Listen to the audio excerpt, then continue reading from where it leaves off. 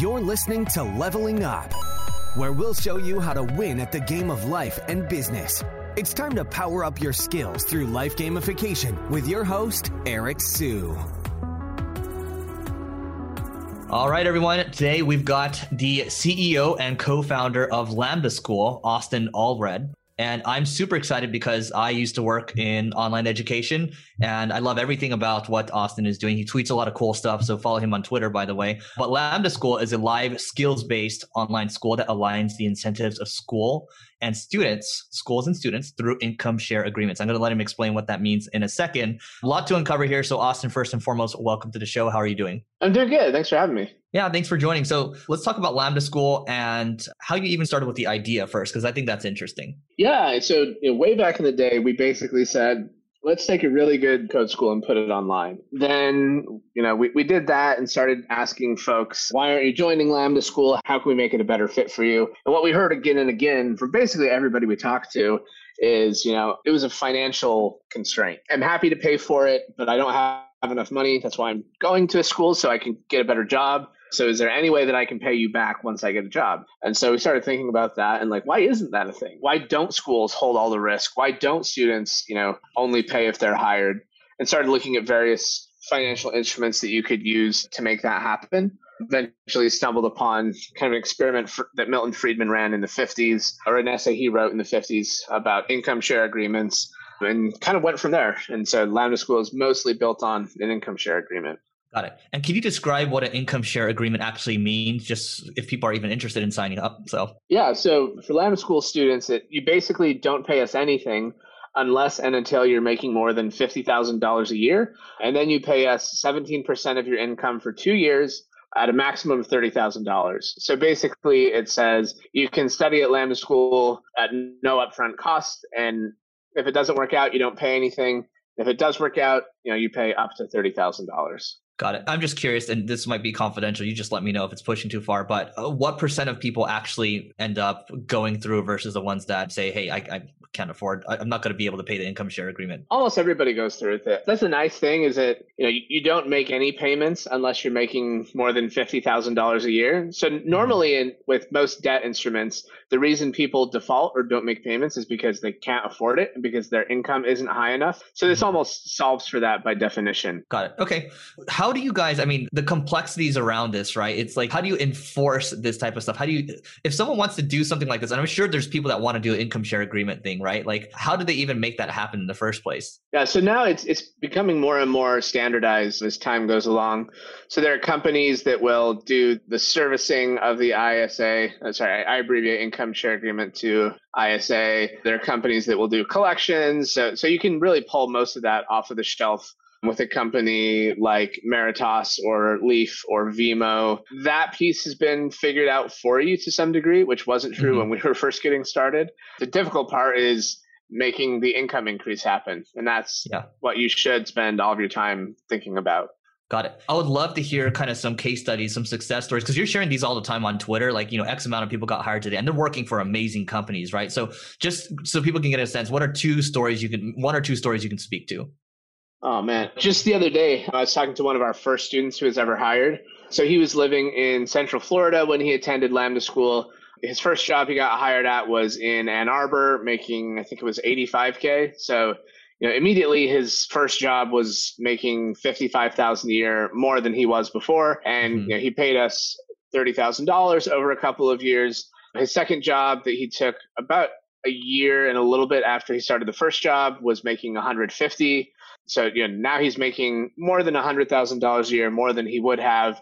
We ran the math with him the other day and realized that if he were going to a university, he wouldn't have graduated even yet. So now he's up about $470,000 versus where he would have been, including university tuition and time, by the time he would have graduated school. So it works really, really well.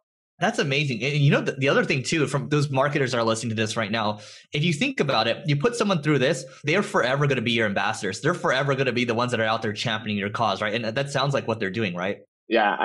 We have every indicator from a marketer's perspective of product market fit. We have students with Lambda School tattoos. We have students that, will get their entire church or their entire family signed up for Lambda School, or we'll have one student will do Lambda School, get hired, and then their partner does Lambda School. So it's pretty wild from that perspective. We can actually track this student got hired, and then we can watch his entire neighborhood start to apply. So it's pretty effective. Yeah, because they'll never stop talking about it. Yeah, I feel that way about Paul Graham and Y Combinator, right? Like the people who gave you a shot and who turned you into who you are. I think you remember them for a really long time. And I feel that way about Jeff Ralston and Paul Graham. So yeah. Got it. And so let's say someone wants to teach something like, I'm just going to come up with something like knitting or whatever. And maybe that's not the best example. Maybe like building a house. Maybe there's an income share agreement there. Yeah. When you first started Lambda School, what was like the MVP version of this, just to see if this was going to make it or not? Yeah, so we started with kind of a hybrid school where basically you could either pay up front or you could use an income share agreement. So we had in our first cohort, we had like 18 students who were on an income share agreement and like 2 people who had paid up front. We'd found a way between me and my co-founder to not take an income and make that work. And then over time, the ratio basically became, 98% of students on an income share agreement. And we raised a little VC to make that happen. So the difficult thing about ISAs is they don't start coming in immediately. And when they do start coming in, it's much more slow than upfront tuition would be. You can try different ways to finance it or to borrow against ISAs or something like that. Generally speaking, you have to have some sort of data to really be able to finance it at a reasonable rate. So the early days are all about finding a way to stay alive and show that it actually works for your students. Got it. And you guys have been doing this for how long? We're about to hit 3.5 years since our first. So clearly it's working. It is working well enough. Yeah. We're not at the point where 100% of our graduates get hired. That's what we're working on fixing right now. But yeah, it works. It works as well as any other school for sure. I bet you, Austin, if you're saying that right now, it's still a pretty high percentage that are right. I have a high standard of what is possible for sure. Yeah. I want everybody to get hired, and most schools don't really care. So I would hope that we can do a better job at that. Got it. So I do want to I want to talk about getting these students hired, but I want to talk about the student experience as well, right? So how do you make sure that Lambda School continues to stay relevant and up to date, because things change so quickly? Because you guys are teaching mainly, it was a code school. You guys actually teach design and other stuff now as well, right? Well, that's one of our lessons of how to keep it really high quality. We turned off the code program for a little bit, or sorry, the design program for a little bit. When it started working, our instinct was, well, let's start doing everything all at once, basically. But we hadn't built in the infrastructure to make changes across everything. So we, when we have one program or 2 programs, we're always testing, we're always iterating, we're always making it slightly better every day. But we found that if we were doing too much and we didn't have the infrastructure built up, the experience would start to decline because we weren't able to take what we would learn in one track and apply it to all of the other tracks instantly. So now we've kind of pulled back. We're just doing web development and data science right now, and just in the US. We pulled back from our other countries that we had launched in as well. And we're building, systems and infrastructure with software that make it so that when you make a change once, it automatically rolls out to all the other, schools and all the other tracks. So that's been a learning experience for us of how to go from 0 to 1 is one thing, but 1 to scale is probably 10 times as difficult in education. We're preparing for that right now.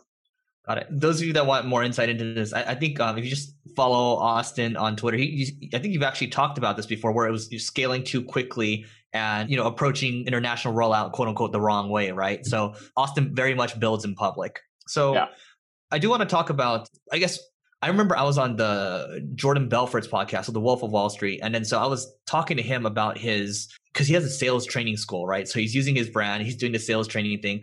And then I brought up the concept of income share agreements because I thought of you. And he's like, yeah, I looked into it, but there's just too many regulatory hurdles, blah, blah, blah. So you were the first one to face these, right? I mean, what are you seeing right now in the landscape? What hurdles did you face initially? And what are you seeing now? It's a giant pain is the short answer. I understand where Jordan is coming from. So, education is regulated, at least for-profit education that is not accredited or not degree granting, is regulated state by state. So every state has different regulations, every state has different requirements. So we've had a legal team that's focused on this for almost 3 years now. And we have people that's their entire job, is just keep the registrations with different states up to date. And some states, it will involve so much paperwork that it costs us $400 just to FedEx them the required application. It's doable. It's just every state regulates it differently. And every state, like basically, if you imagine somebody sitting down and writing up some requirements off the top of their head, that's what the regs, generally speaking, look like. So sometimes they make sense. Sometimes they don't make sense. Sometimes they fit nicely with what your school is doing. Sometimes there's a lot of, square peg, round hole type situations, but it's tough. I empathize with Jordan. He's not wrong to say there's a lot of regulatory brouhaha that has to happen to make it work. Yeah, one of my questions was going to be like, this seems like a no-brainer. Why aren't more people doing it? And I guess that's part of the reason, right? Yeah, there are two main reasons. The first is that schools with ISAs make less money per student right now than schools without an ISA. Why would you volunteer to make less money unless you're playing the long game of, we think we can change this industry and we can make it so attractive that students will opt to come here, and that's how we'll win in the long run. But when you're getting started, you probably, at least the way things are built right now, you probably will lose money for some time on your ISAs. And that's just so. Would you say that's like probably for most people, if you're looking to ever do something like an ISA, probably like a 4 to 5 year journey of losing money to be conservative? Yeah, at a minimum. Okay, so I think the key takeaway here is if you're lucky enough to have some income already, maybe have a couple businesses and you want to teach people more, and you could take the pain for a while, then by all means. Or, you get a bunch of people behind you, just like with Austin. I mean, you guys have raised over 122, correct, in funding? Yeah, that sounds right. I know it's over 120. I don't know what the exact number is. Yeah, I'll call it 122. There you go. I mean, but to change the world, that's what it takes, right? So I love that. So let's talk about getting students hired, because one of the online education companies the online education company I used to work at was all about getting students placed, right? So how are you doing that right now? Yeah. So for a long time, we've always had a career coaching team. We've always been building tools that make it easier for a student to go out and kind of find their own job. Where we've really learned a lot in the past 6 months, is that we have some unique advantages that other schools do not have. And if we lean into those, we can not only de-risk the education from the student side, but we can de-risk employment from the employer side. So, one of the main reasons it's difficult to get hired is because the company doesn't want to fire you 6 months later. That's really painful and expensive to do. And we try to get as much signal as we can from interviews, but you can only learn so much about how things are going to work out from an interview. So what we do now is we're on a program called Lambda Fellows, where basically you can come to Lambda School and you can try out a student for a month, and Lambda School will pay the student. And then only if you decide to hire that student do you ever pay a penny. So if you decide to hire them, you pay Lambda School back for our cost of hiring that student for the month. And if not, then you never pay anything. So we're doing the same thing on the employer side that we did on the student side, and making it so it's not as hard or scary to hire people. And that's been working really, really well. And I'd imagine in the future, that's the way a lot of, if not most of our students get hired. But that's still in its infancy right now. Got it. Yeah. I mean, look, it seems like a no-brainer. I guess that leads to my next point. So what kind of pushback are you getting from traditional parents, right? Because if I think about my Asian parents, they'll be like, no, you should still go to a traditional college. That's what's understood. This seems risky, so how are you dealing with that? Yeah, I mean, we get that all the time. The nice thing is our incentives are so aligned and it's so transparent what you can expect that, look, if you come to Lambda School and it doesn't work out, which certainly will happen, it's not that every student ever will be successful, then you don't pay anything, we don't make any money, the only cost is your time. And that usually, people understand that when incentives are aligned like that, it means something, it's real. Because we're not going to just do that and lose money on every student and keep perpetuating that. That doesn't make any sense. So usually students get it. There's still some parents that say, well, I'm not doing anything unless there's an accredited degree on the other side. And there's not much we can do about that. We'll just let time tell that tale. But yeah, I mean, we get 50,000 applications a month. So we're not totally optimizing to solve the skeptical parent side. So what percent of those 50,000 are actually qualified each month? I have to look at the data. It's like, and it depends on what you mean by qualified. So we have a few different mechanisms that we look at to determine who gets in. But I don't know those numbers off the top of my head. I'm sure our admissions team does. Got it. Okay. So what has been working with you in terms of customer acquisition? I mean, I think the word of mouth has been really strong, and the offer is compelling enough that, we didn't, up until now, we haven't had to do too much that's super special. One thing that's worked really well that we're actually not doing right now, just because we're focused on other stuff, is teaching free classes. I love teaching free classes because it brings in all the right people, right? It brings in people who are interested for the right reasons. They want to learn. It brings in people who, it's a very natural call to action from a marketing perspective. In the early days, a lot of our students came through free classes, but now that's, not really, we'll get back to that soon, but we're not running any right now.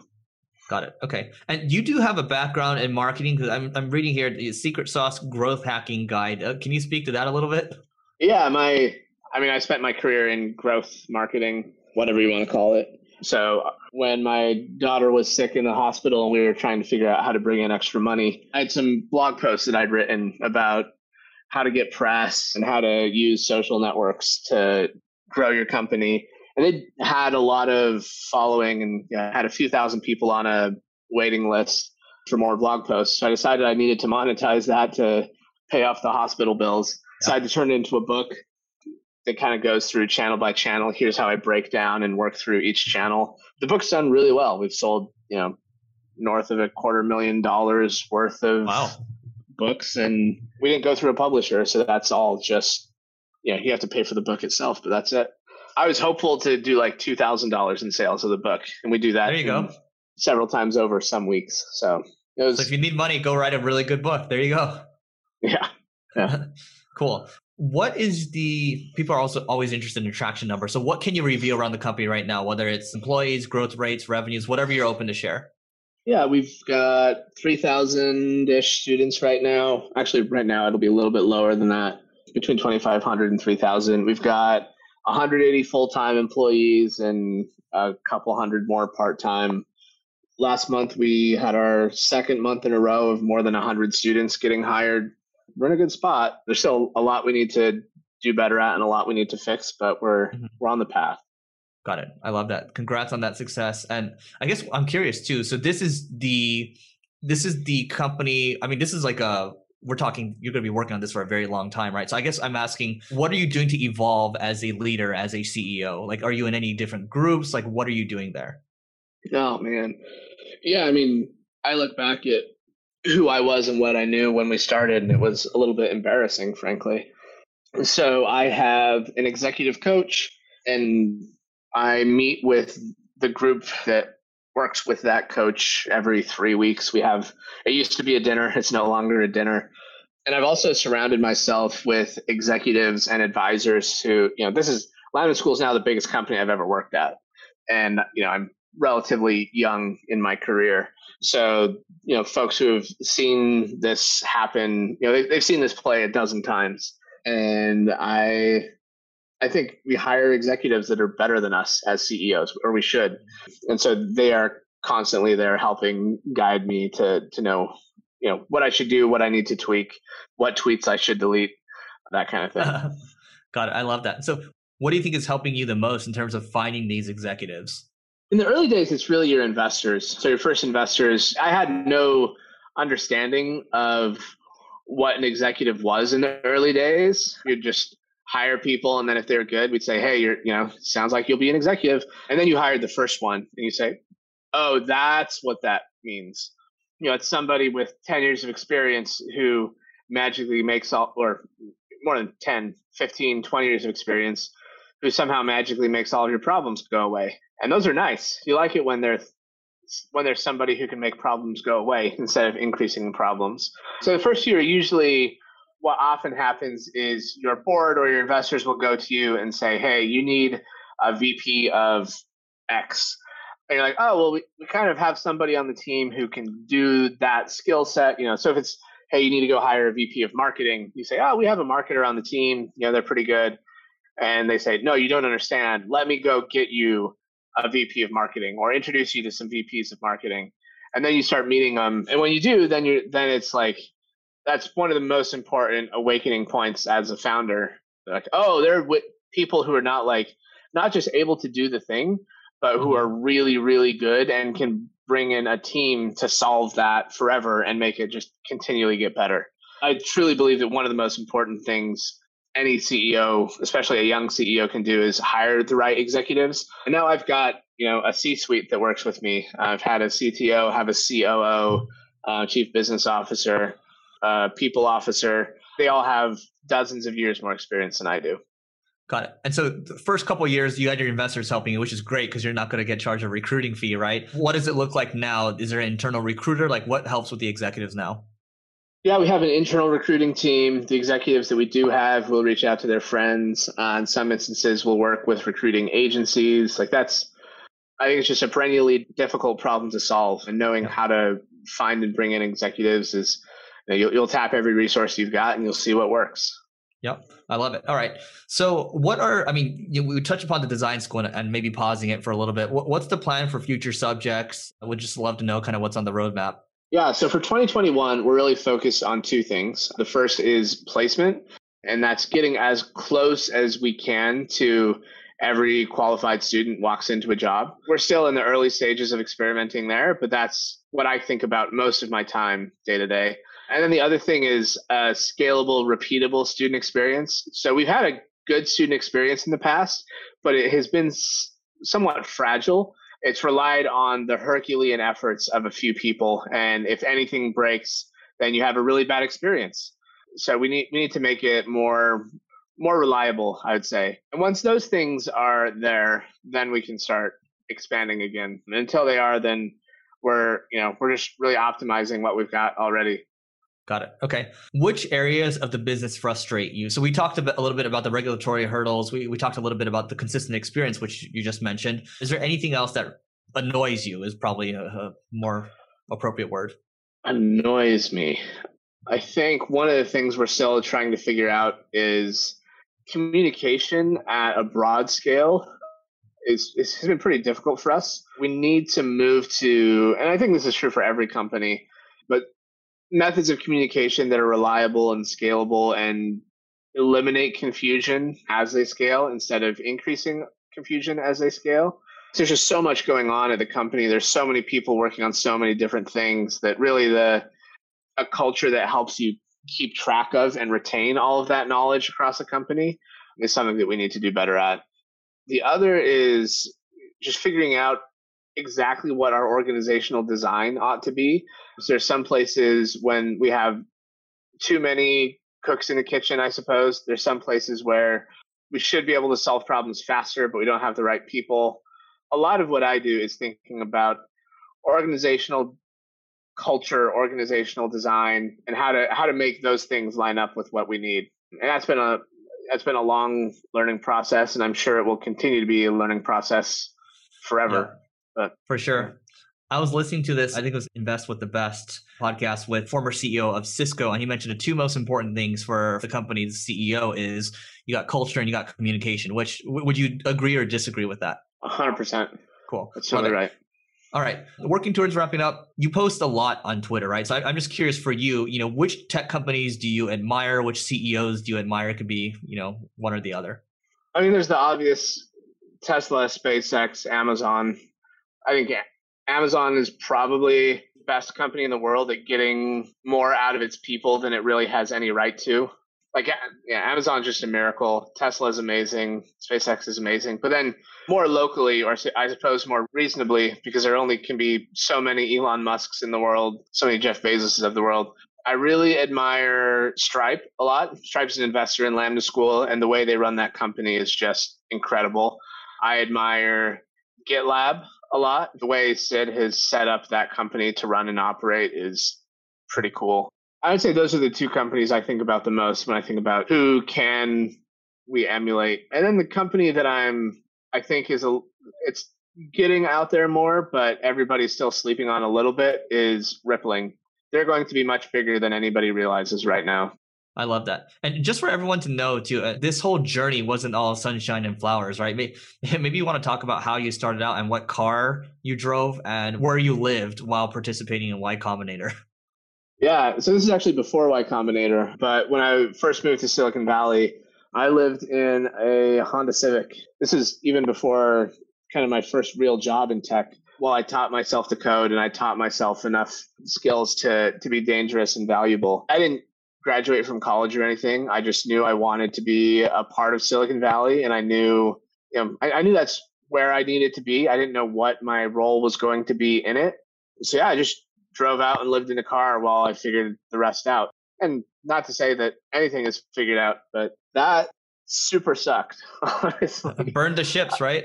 Yeah, you have to, I guess. Yeah, I still look back on that and I feel a little funny when I think about it, because it was both like, I mean, the story is great, and everybody loves having an apocryphal, like, I did this thing and it all worked out. But at the time, it super sucked, and it was incredibly stressful and tiring. One of the reasons I started Lambda is because it affected me in such a deep way that I don't want other folks to have to go through it again. The good news for me is, like, I can be totally content living in whatever house you have for me, because hey, it's a house, and that's awesome. Material things don't matter to me very much, because I can be so content with just a computer and a bed. But yeah, it's not necessarily something I would recommend. It's just what I had to do. Hey, whatever it takes, right? All right. So final two questions. What is your favorite business tool? I'm going to go with an unconventional answer to that, and that would be GitHub or GitLab and the API. So I've learned a lot over time about how documentation is one thing, but code is another. The strongest way that you can preserve culture and operating rigor and other stuff is actually the code push and review mechanism is really, really cool and really, really strong. And I think the companies that do the best use APIs as much as they use documentation. That's my favorite business tool, is lines of code. Okay. What would be a practical example of you guys using GitLab? Man, we need to do this more, but generally speaking, instead of writing a policy to move a student from one cohort to the next, you write a piece of code that helps them do that.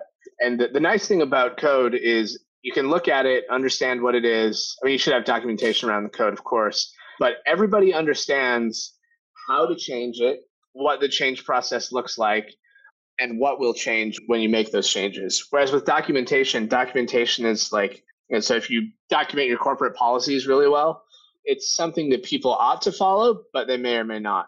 So I think code, we underestimate how powerful code is in building operationally intensive businesses. Got it. And so for like a non-tech company, or maybe someone that's looking to get started, I mean, just using a Zapier, right? I think we're using APIs here, right? So same deal. Yeah, I mean, use Airtable and Zapier or something like that. Cool. Airtable is probably my favorite non-technical product. I've tried to get into Airtable, and the problem, we use it for our content calendar, but I'm like, all the other bells and whistles and stuff, I guess I just haven't gotten too much into it. I end up using all these different tools, but there's Roam Research, there's Notion, there's all these tools, right? It's just, I never know how to use it like a super user. And I'm assuming you know how to use it really well. So I don't know about that. I mean, I do also love Roam.